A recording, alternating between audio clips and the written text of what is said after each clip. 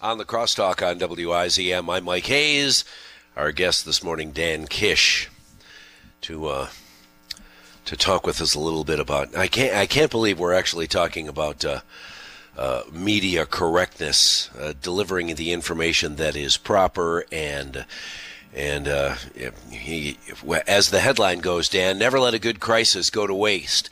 Sneaking green subsidies into the COVID-19 stimulus package in a very big way. Dan, good morning, and thanks for talking with us. I assume you're, I can't assume you're happy, but I assume you're healthy and socked away in some super secret COVID-19 free bunker.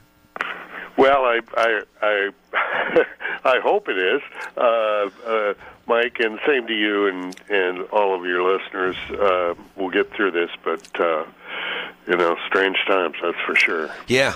Wow. So, there are very few people who have had a chance to look at the gigantic bill. I know that Nancy Pelosi's 1,400-page, the bill that she brought back to Capitol Hill was filled with all kinds of unusual requests for cash, like updates to an opera house and 55-mile-an-hour airplanes? We got to make airplanes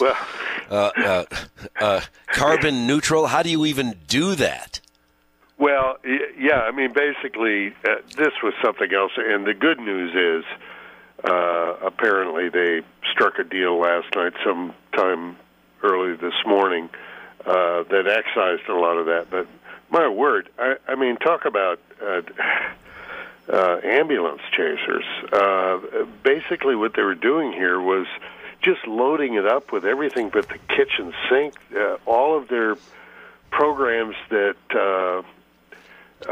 they haven't been able to get past. They saw this as something to go, and I think it was so outrageous that they got a little ashamed, and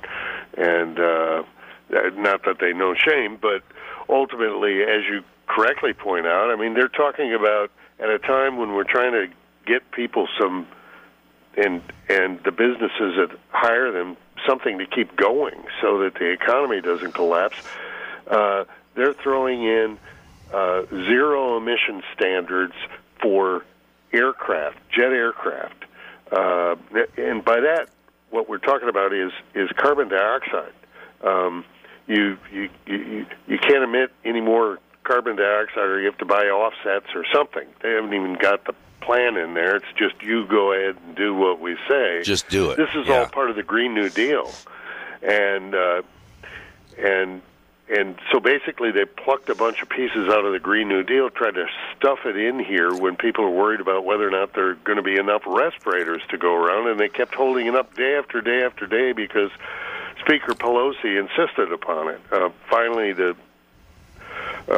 cooler heads prevailed in the Senate last night, but it goes to show they're already talking about how these things are going to come back up again.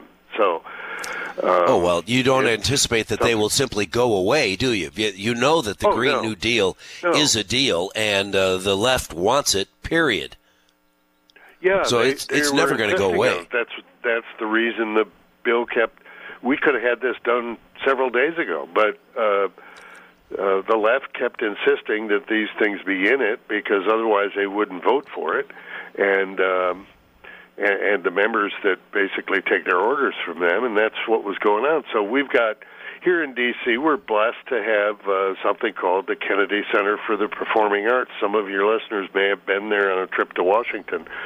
Wonderful opera house, and big, sits over the Potomac River.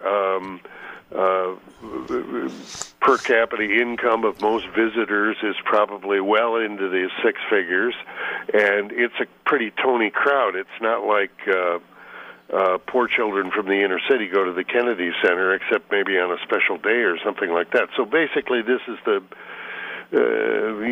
tuxedo crowd, things like that, and they were trying to steal money from this pot to save people's lives to fund that, and up, I don't know, maybe put gold plating on the banisters in the hall or something.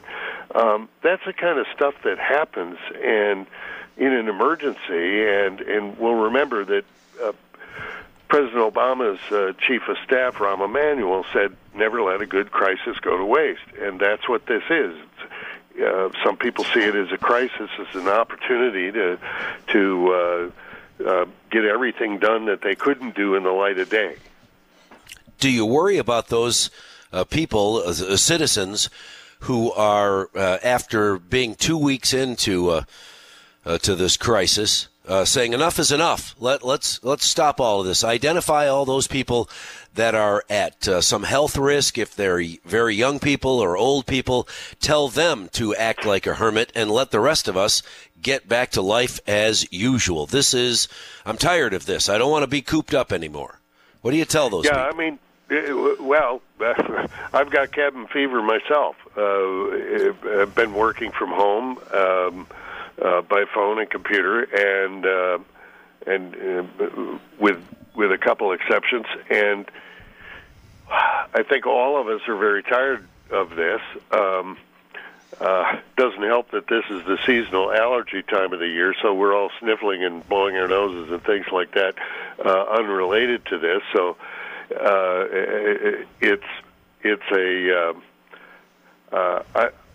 I'm hoping we get the economy back up. We're going full bore, and it would be good.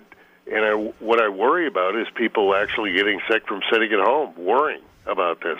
I mean, if you watch the news nonstop on this, it'd drive you crazy. Yeah, yikes. Well, and one of the things that scares a lot of people are the news media's use of predictions.